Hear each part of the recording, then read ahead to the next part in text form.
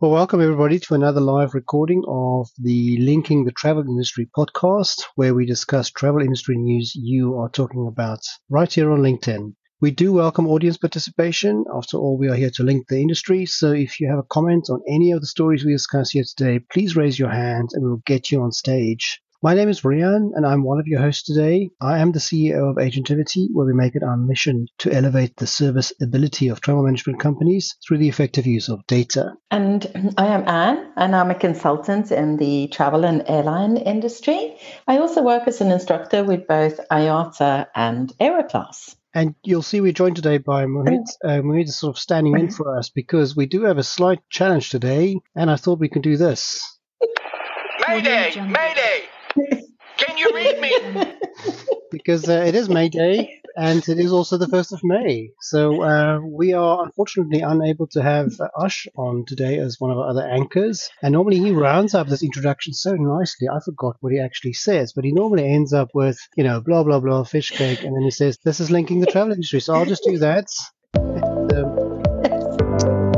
Let's get going. So thank you, everybody, for giving us your time on what is, I would assume, in many countries, a public holiday. And we also want to say to any of those currently at the Arabian travel market in Dubai, have a great time and, well done for being there. I hope you have comfortable shoes. As I said in my post, it's a huge venue to normally navigate. But if you are joining us from the ATM, please, have some fun and thank you for giving us your time. So the format of this discussion revolves around the post I do on a Friday. And so without further ado, let me refer back to my post I did last week, which was about week 17 of 2023. So the first story was from South America, both stories involving Avianca, which is Colombia's biggest airline. And they had two stories in the news. One was about a subscription service, and the other one was about a merger with Viva that finally got the go-ahead. So the subscription service one came up from Business Travel News Europe. I see it's received a lukewarm reception, but it's not covering a European flight. It's mostly regional, I would imagine. And it comes with a bunch of benefits, such as, allowing to make changes, etc. Not a massively big reception there. And what did you make of their move there? I was really happy to see the merger there with, the planned merger with Viva. But coming back to the subscription, I read the article and then I read it again, and it was very vague. I mean, it didn't say much because, as you know, I am a firm believer in subscriptions. I really like the model because it builds loyalty in a very, very exceptional way if done well. But it didn't say anything in the article really much about what really are the perks. It was extremely vague. Mohit, what did you think of it, make of it? I think it was a great story. I think when airlines try to solve customer problems via such partnerships with tech companies, creating a win-win for, all involved, like the customer, the airline and SaaS provider, in this case, Caravelo, I think it really kind of finds that synergy. So to your point, I think it was not too detailed. It was more of a high level kind of, article that they had provided. They already had Viva as one of their customers. So I think that also correlates to the next story of the merger.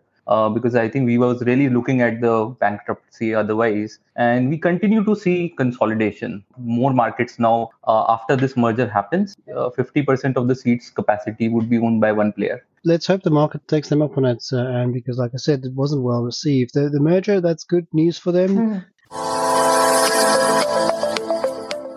My next story involves something really cool, which I like. Maybe that's just the tech geek in me, but that was United Airlines and their advertising campaign that they were running on the roofs of New York cabs. They have a little electronic display there, which is linked to a GPS device. And it can calculate what is the distance from that specific point towards JFK Airport or to Newark, EWR. And of course, they're trying to promote the fact that EWR or Newark is much better positioned because they've recently obviously shifted business there. And it's very, very clever. So I really like it. I don't know what you make of it, Anne. Well, I do like the campaign very much. The only thing I'd like to add is that last time I was in New York, it took me much more than 44 minutes. So I was a bit disappointed there. It took me forever. So I'm not too sure about that one. I do like the campaign. What I find very interesting is actually rerunning a campaign. I wish I could be a fly on the wall and hear what success rate of that is. But why not? It's an eye catcher. I just wonder what it will do if the cab is closer to JFK than to Newark. Does it then just not display anything? Because surely that will happen at some point. Yes, there are room for questions. Absolutely. And I actually, when I went back to Newark, I actually caught the train instead from Penn Station because I thought that was much more reliable. I mean, what I just like about this is that it's a bit of out of the box thinking, and it's not your traditional billboards, and it's very cool. So well done to United.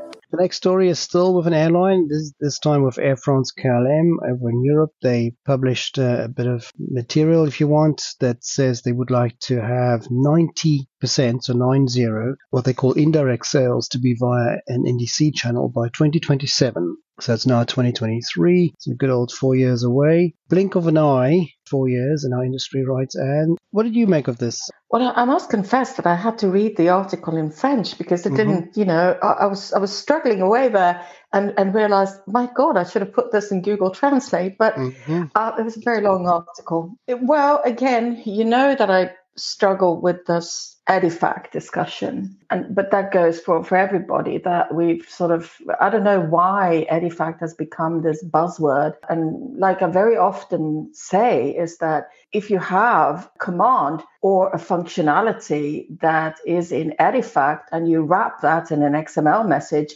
that's not really going to help much, is it? I mean, availability calls are mainly EDIFACT. There are, of course, those who have moved away that don't use EDIFACT, for instance, Google. It's very interesting, all of this. So that I find very challenging. But apart from that, yes, ambitious goal and vision. 90%, that's a very, very high number. I would really like to see airlines and hopefully, the large airlines, really big airlines, should get together and try to really modernize the stuff behind the scenes, modernize interlining. Codeshare should not exist, full stop, in my book. Well, one thing that I do understand is that, Air France is a real, true direct channel. And I also think that airlines should look at, is, for instance, fare filing, is that necessary?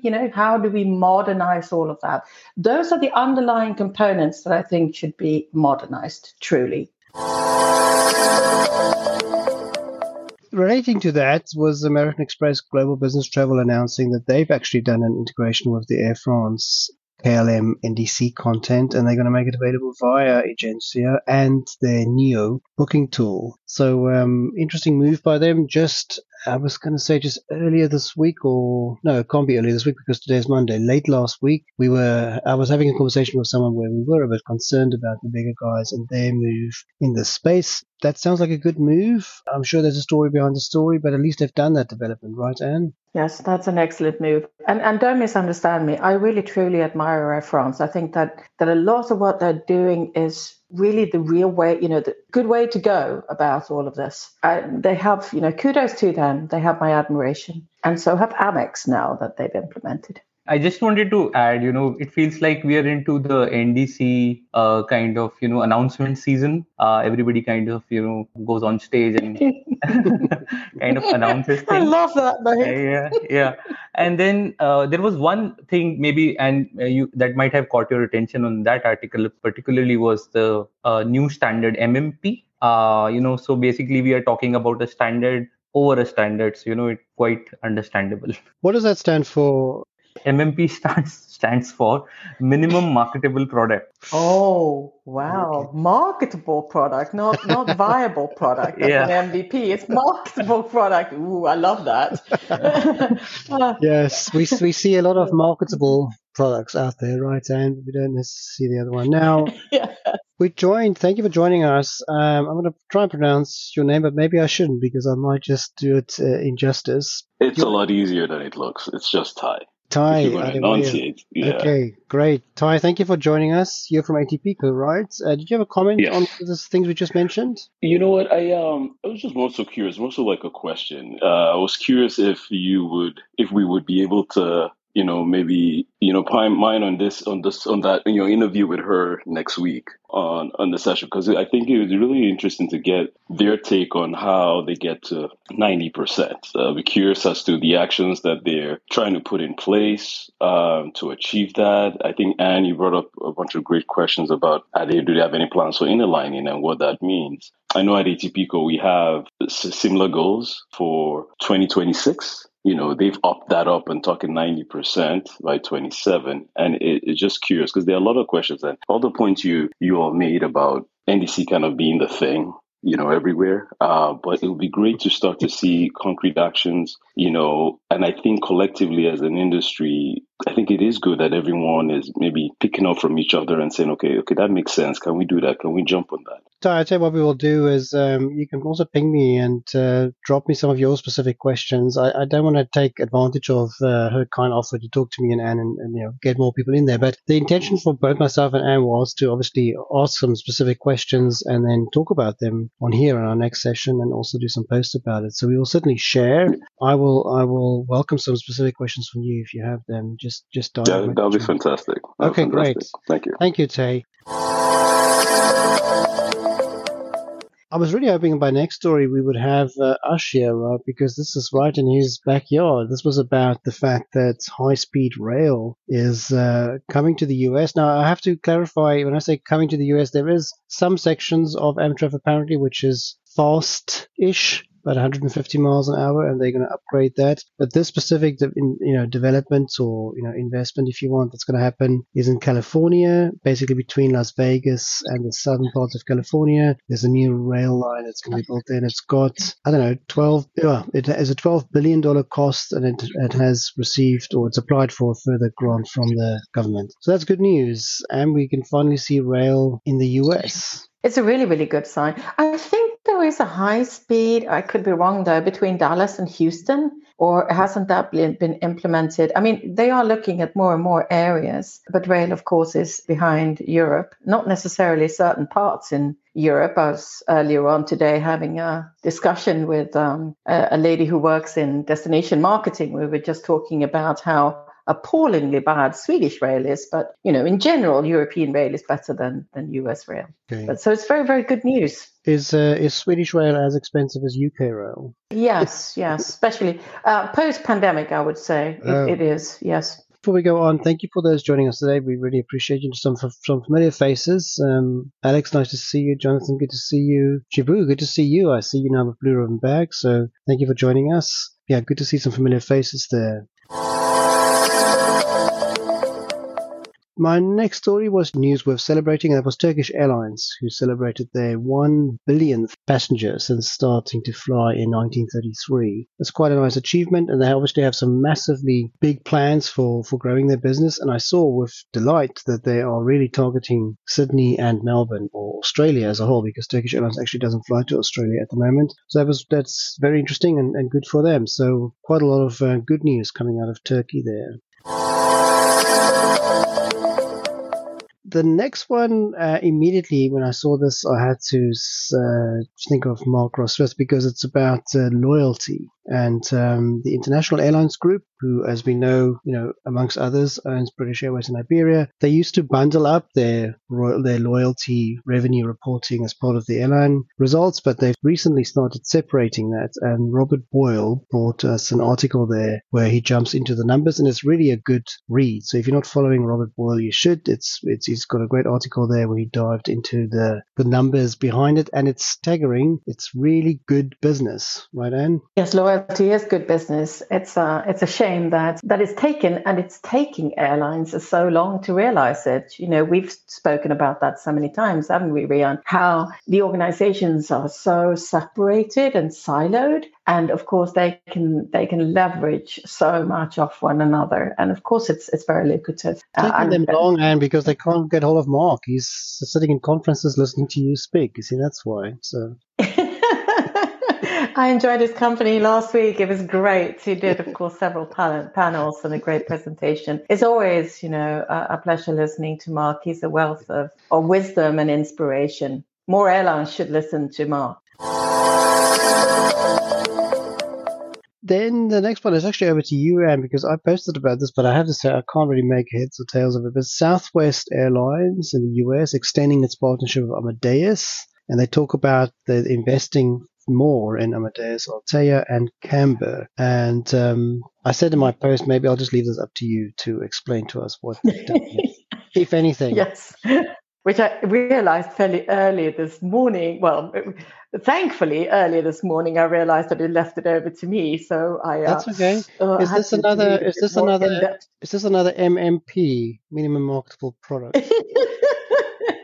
It was very strange marketing, though, I must say, because I got very confused. So it's Southwest, of course, are already hosted on Altea, the Amadeus PSS platform, right? And now they are extending this into revenue management. And it was confusing in the article because it did speak about Amadeus. Here's another acronym, NRM. It's called Network Revenue Management, which I believe is the traditional Amadeus revenue management solution. And then Amadeus has another product called Amadeus SRM, so segment revenue management. But in the article, and I would have assumed, or I thought that Camber, which was the company they acquired, was the Amadeus SRM, the segment revenue management system, because but then they actually talk in the article about NRM and Camber. So it's like talking about apples and pears. So that confused me a great deal. But and I would assume that it would have been Camber because, there's no point for Southwest. They don't interline. They don't, it's just Southwest. So I think Camber would be a good solution for them. And of course, Camber is the company that Amadeus acquired, a very good revenue management system, very innovative and really designed clearly for low-cost airlines. Southwest obviously extending the portfolio. If it confused you, I have no chance. You see, that's why I just left it over to you. So, yes, I'm glad it was just not just me who couldn't really make too much out of that story. But anyway, I think it's sufficient to say that Southwest is basically, extending its relationship with Amadeus.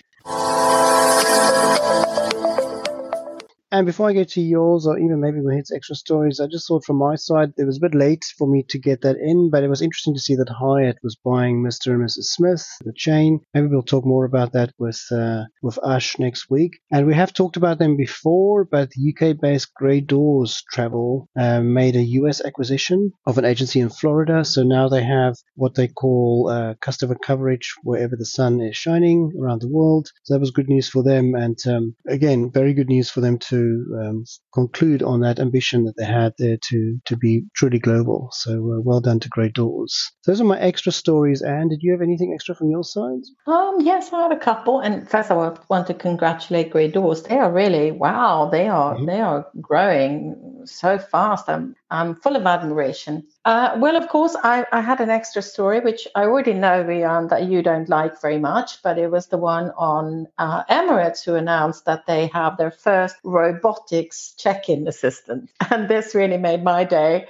I think sometimes, I hope I don't get into trouble by saying this, but sometimes the service, or rather the lack of service, can be so appalling that maybe robotics is the way to go sometimes and really help and alleviate somewhat. So I was pleased to see this. I do believe in robotics very much. Yes, I maybe I made a bit of a side comment to say I'm not necessarily a fan of it. I can tell you now, if I'm standing somewhere in a queue and a robot comes past and says, let me check you in, sir, I would love it, right? Because yes, I know. So would I. So there we go. So would I. And also sort out all this. There is, I told you about, well, that was during the pandemic, but it still sort of happens that during the pandemic, there were half of the passengers who didn't have the app sorted for Spain or, the requirements. All of this stuff can be managed in a much better way. No, so it's going to bring very new meaning to the phrase "computer says no," right? So.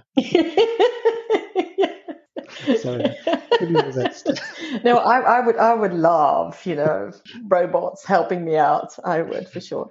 Then I saw, of course, another article that caught my attention, and that was Simple Flying, which was really sad, and that is why it caught my attention, and that is that European flight cancellations have increased by 65% this month, and it's just getting worse, isn't it? With ATC in France and yes. So 14,000 flights were cancelled in March. It's very sad, and I obviously relating to strikes, but I saw a little article where a guy from Ryan, Michael O'Leary, was bitterly complaining about the fact they were told on Friday. They were told on Friday they had to cancel 400 odd flights on Monday because now the ATC strikes are also affecting overflights, right? So he was very unhappy about that. Well, yes. I mean, this is a problem he's been addressing for many, many, many years. And actually, not Michael O'Leary is addressing it, but it's actually Eurocontrol who are strong advocates for this, that you should have overflight rights much higher up in the airspace than, France shouldn't, they shouldn't be able to, there should be space that you can overfly regardless. And of course you can. And we just have to modernize this and change it. It just, France is such a large territory. It just cannot impact as much in this way as they do. And it's got to change. Wei, did you have anything extra to add? I just wanted to add, last week, as I was mentioning, I was at the ITB India event, and you can't seem to go and attend these conferences, industry events, and not hear about AI and ChatGPT, how they've they are being adopted in our industry. And all apart from all the acronyms and everything, maybe we'll have to do something, some story around that too later on. Well, there's for sure. I have been talking to some very, very interesting companies. I've been keeping quiet about it, but there's some very nice developments happening there, especially if you combine a few factors such as low staff factors, a risk of staff knowledge, having left during the pandemic and not returning, complex, booking methods and processes now, challenging, customer service engagements with lots of changes. Look, Anne just mentioned all the cancellations. So there's plenty of things in the pot brewing there for really good solutions to put that AI to good use, not just, I ask it to help me plan a trip, but for front-ending a lot of that inbound queries. So I think it's a fantastic idea to do a bit of a deep dive in that, and we should certainly set that up.